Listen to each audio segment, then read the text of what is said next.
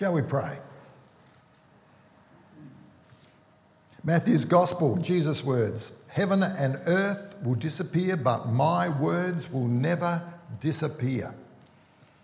Lord, we thank you for that promise.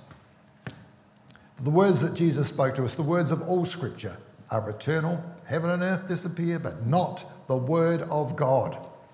And we thank you, Lord, that we can focus on the Word of God today and what Jesus said to those very first disciples before he left them. So may we all have open hearts to receive your Word and grow in faith. This is our prayer in Jesus' name. Amen.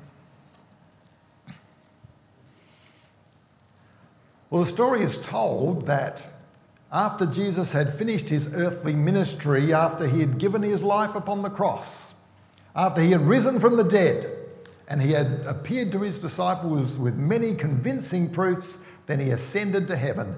And in heaven he was welcomed by the angels and he was applauded. "Lord Jesus Christ, you have given your life upon the cross. You've done salvation's work. All praise to you." But they said, "Lord Jesus, who is going to carry on your ministry upon the earth?" And Jesus said, "Well, I've left 11 men to carry on my ministry." 11 men, Jesus, for the whole world? These must be the greatest men of all. You must have chosen kings and princes and high priests. He said, "No, actually, they're just ordinary men. I had 12, but one of them betrayed me and he killed himself. The others are just ordinary men. Some of them are fishermen. One was a tax collector." And they said, "But Lord Jesus, what is your backup plan when this plan fails?" And Jesus said, "I have no other plan than this." When we think about it, the continuation of Jesus' message and ministry, how the church would grow, was so tenuous, was so vulnerable, that he did literally leave it all in the hands of 11 terrified, frightened disciples. For John's Gospel tells us that when Jesus appeared to his disciples on the evening of the resurrection, they were huddled behind locked doors because they were afraid of the Jews. They were afraid that the same Sanhedrin that put Jesus to death was going to come after them as well. But these frightened disciples saw Jesus alive. Now, today is the first of 3 messages on the theme of the church, the beginning of the beginning. For this is the first Sunday of the new year, 2022. So as we begin a new year as a church, we're going to look at the beginning of the book of Acts to focus on the birth and beginning of the first church. Now, Luke, the author of the Gospel, is also the author of Acts. And on the very 3rd verse of Acts chapter 1, he writes this: "After his suffering, Jesus showed them to these men and gave many convincing proofs that he was alive. He appeared to them over a period of 40 days and spoke about the kingdom of God." So the resurrection of Jesus is no airy-fairy story. His disciples were eyewitnesses that they had seen him alive. He gave convincing proofs to the fact. In fact, one of the greatest proofs that Jesus did rise from the dead is the change wrought in his followers. They moved from timid, frightened men to be bold witnesses for Jesus. Why? Because they had seen him alive and they wanted to tell the world of what they had seen and heard. And they were willing to risk persecution and even death because they knew that their Jesus was not dead, but he was alive. But here in the first chapter of Acts, Jesus gave them a specific instruction of how they were going to change the world. Are you ready for it? He said, "Don't do anything." Wow. Well, that's more or less what he said when we look at the text. "Don't leave Jerusalem, but wait for the gift my Father promised, which you have heard me speak about." So maybe to that "don't do anything" we could add "in your own strength." Don't do anything in your own strength. But wait for the gift my Father promised. Of course, Jesus was talking about the gift of the Holy Spirit. For the work of the Holy Spirit was about to change. In the Old Testament, the Holy Spirit would come upon an individual, upon a prophet, such as Moses or Elijah, Jeremiah, or even as late as John the Baptist. And through the Holy Spirit, God would give his word to that prophet. And then the prophet would in turn bring God's word to the people. So most people did not experience the personal presence of the Holy Spirit. But that was all about to change. For God had promised that the Holy Spirit would come upon all believers. If you believe that Jesus was your Saviour and Lord, you will receive the gift of the Holy Spirit. That is the promise. So the gift had been promised. For example, in John 14:16, the words of Jesus to his disciples, he said, "And I will ask the Father, and he will give you another counselor to help you and be with you forever, the Spirit of truth." He goes on to say, "I will not leave you as orphans, I will come to you." So here we have a link between the Holy Spirit and Jesus himself. The Holy Spirit is the presence of Jesus given to believers. The Holy Spirit is the presence of Jesus given to his church. The Holy Spirit is the presence of Jesus with us. But in our reading today from Acts 1, it had not yet happened. It was still a promise to be fulfilled. And the message of Jesus was, wait, don't do anything in your own strength. Then in today's reading, we read another very significant verse. Again, the words of Jesus to his disciples before he ascended to heaven. Acts 1, verse 8. "But you'll receive power when the Holy Spirit comes on you, and you will be my witnesses in Jerusalem and in all Judea and Samaria and to the very ends of the earth." Acts 1, verse 8 is a crucial verse for understanding the whole book of Acts. For as the book of Acts unfolds, we see Acts 1:8 is played out. Jesus said once they received the power of the Spirit, the message of the gospel would spread like ripples spreading out from a pond to Jerusalem, Judea, Samaria, and to the very ends of the earth.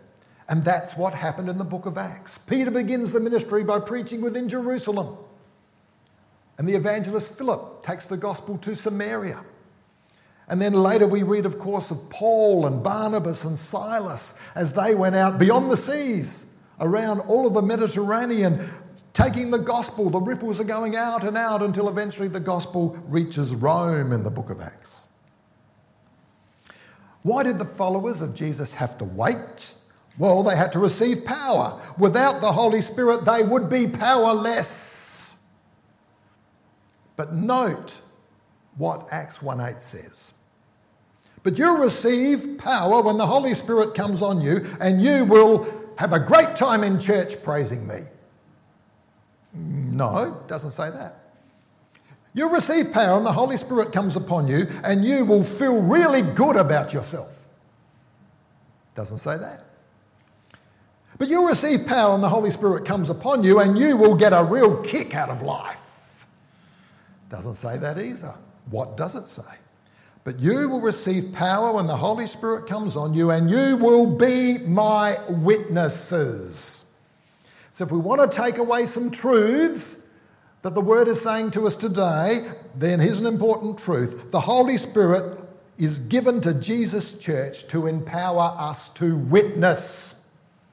To empower us to witness. To proclaim to the world the message that Jesus is not dead, he is alive.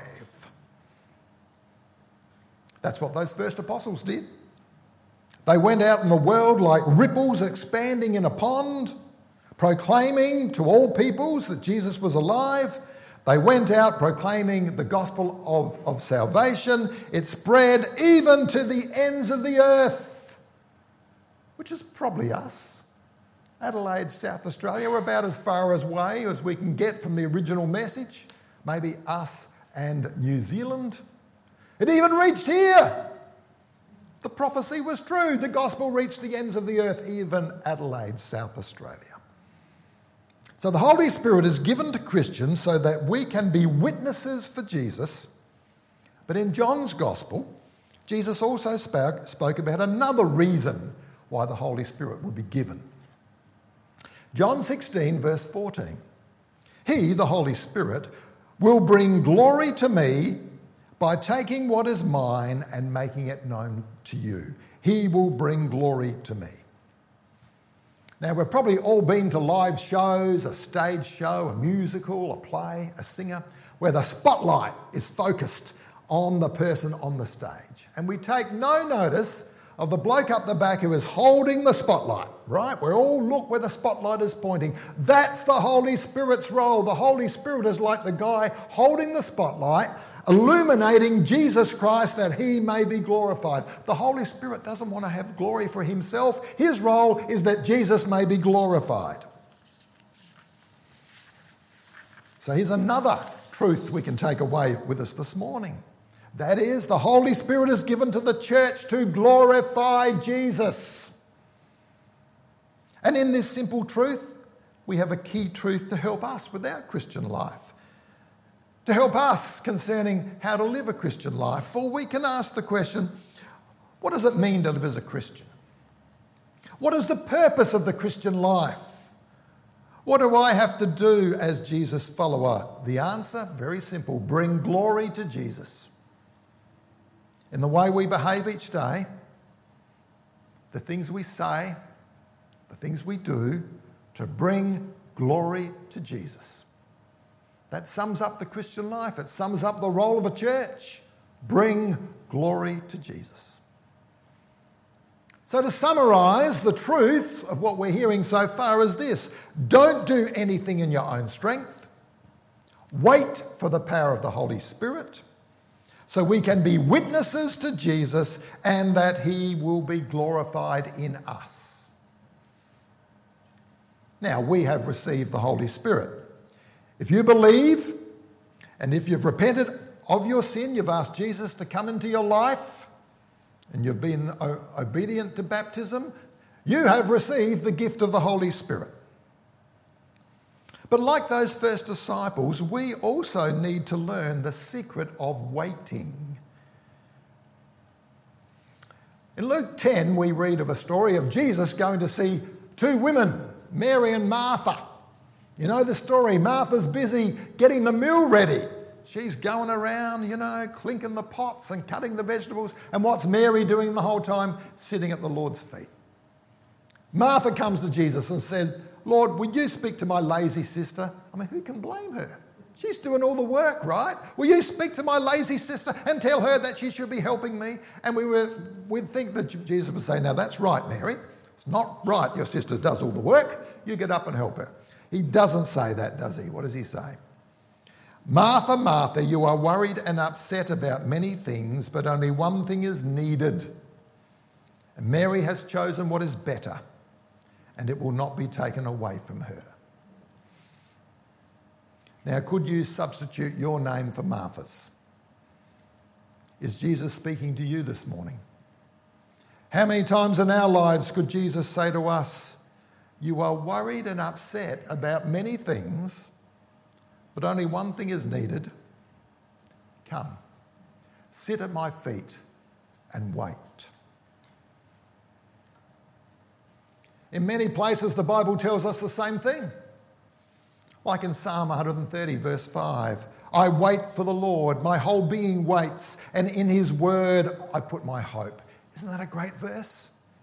Hey, when you're stressed, wait for the Lord by reading his word. In his word I put my hope. The word gives us the strength of the Spirit. Or Isaiah chapter 30, verse 15. In repentance and rest is your salvation. In quietness and trust is your strength. Not by racing around. In quietness and trust is your strength. Then Psalm 131 verses 1 to 2 says, my heart is not proud, Lord. My eyes are not haughty. I do not concern myself with great matters or things too wonderful for me, but I have calmed and quieted my soul. I am like a breastfed child with its mother. Like a breastfed child, I am content. I think there's no person, no human being more content in this world than a breastfed child. in mother's arms, skin on skin, receiving sustenance, but also surrounded by the love of the mother. No one more content than a breastfed child. And the psalmist says, my relationship with God can be like that. He says, I don't concern myself with great matters or things too wonderful for me. Lord, why is COVID-19 raging around the world? Why have we still got it? Why haven't you done something about it? I can be like a breastfed child. I'm going to sit at the Lord's feet, and his love is going to surround me, and that's all I need. Paul says a similar thing in Philippians 4 verses 6 and 7. Do not be anxious about anything, but in everything by prayer and petition with thanksgiving present your requests to God, and the peace of God which transcends all understanding will guard your hearts and your minds in Christ Jesus. Note it doesn't say, look, it's okay to bring the big things to God in prayer, but all the little worries in your life, sorry, you're going to have to handle them yourself. Doesn't say that, does it? Do not be anxious about anything, but in everything, whatever anxiety we have, even if it's little, bring it to God, sit at his feet. One of the best ways we sit at his feet is by reading his word and in prayer. Sit at his feet, and he will give us peace. So Jesus' words to those disciples long ago, don't do anything in your own strength.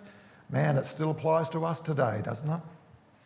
When temptation is all around us in this troubled world, to fret and to anxiously look about us, trying to fix things ourselves, his word to us this morning is, don't do anything in your own strength. Sit at my feet for a while, for only one thing is needed. Fill yourself with the strength of my Holy Spirit.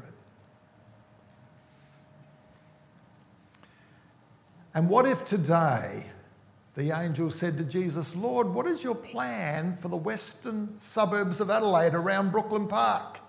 Thousands of people there who don't know your gospel. Jesus would say, I have a church. I have a church in Brooklyn Park.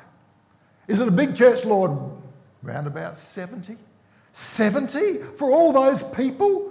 Oh, Lord, they must be community leaders. They must be great evangelists. They must be great preachers, intellectuals. No. 70 ordinary people. Some of them are teenagers and some of them are elderly. And they all come from different backgrounds, and some of them are learned and some of them are not. And some of them, life has hurt them and broken them, and I'm in the process of healing them. They're just ordinary people. And the angels would say, but Lord, what's your backup plan when this plan fails? And Jesus would reply, I have no other plan than this. Let's pray. Lord, we learn a lot from those disciples, those first apostles, how frightened they were. How were they going to carry on the message, the ministry that you had given them? How could 11 men take a message to the whole world? And we know the answer, through the power of the Holy Spirit. Do nothing in your own strength. Draw from the gift that I will give you. Lord, we have received the same gift. The same gift we have received. Lord, we want to be people who live to glorify you. We want to be people who are a witness to you. Lord, we want to be a church which is a witness to you in this community, and we want to glorify you. So, Lord, fill us anew with your Holy Spirit. For that purpose we pray. Amen.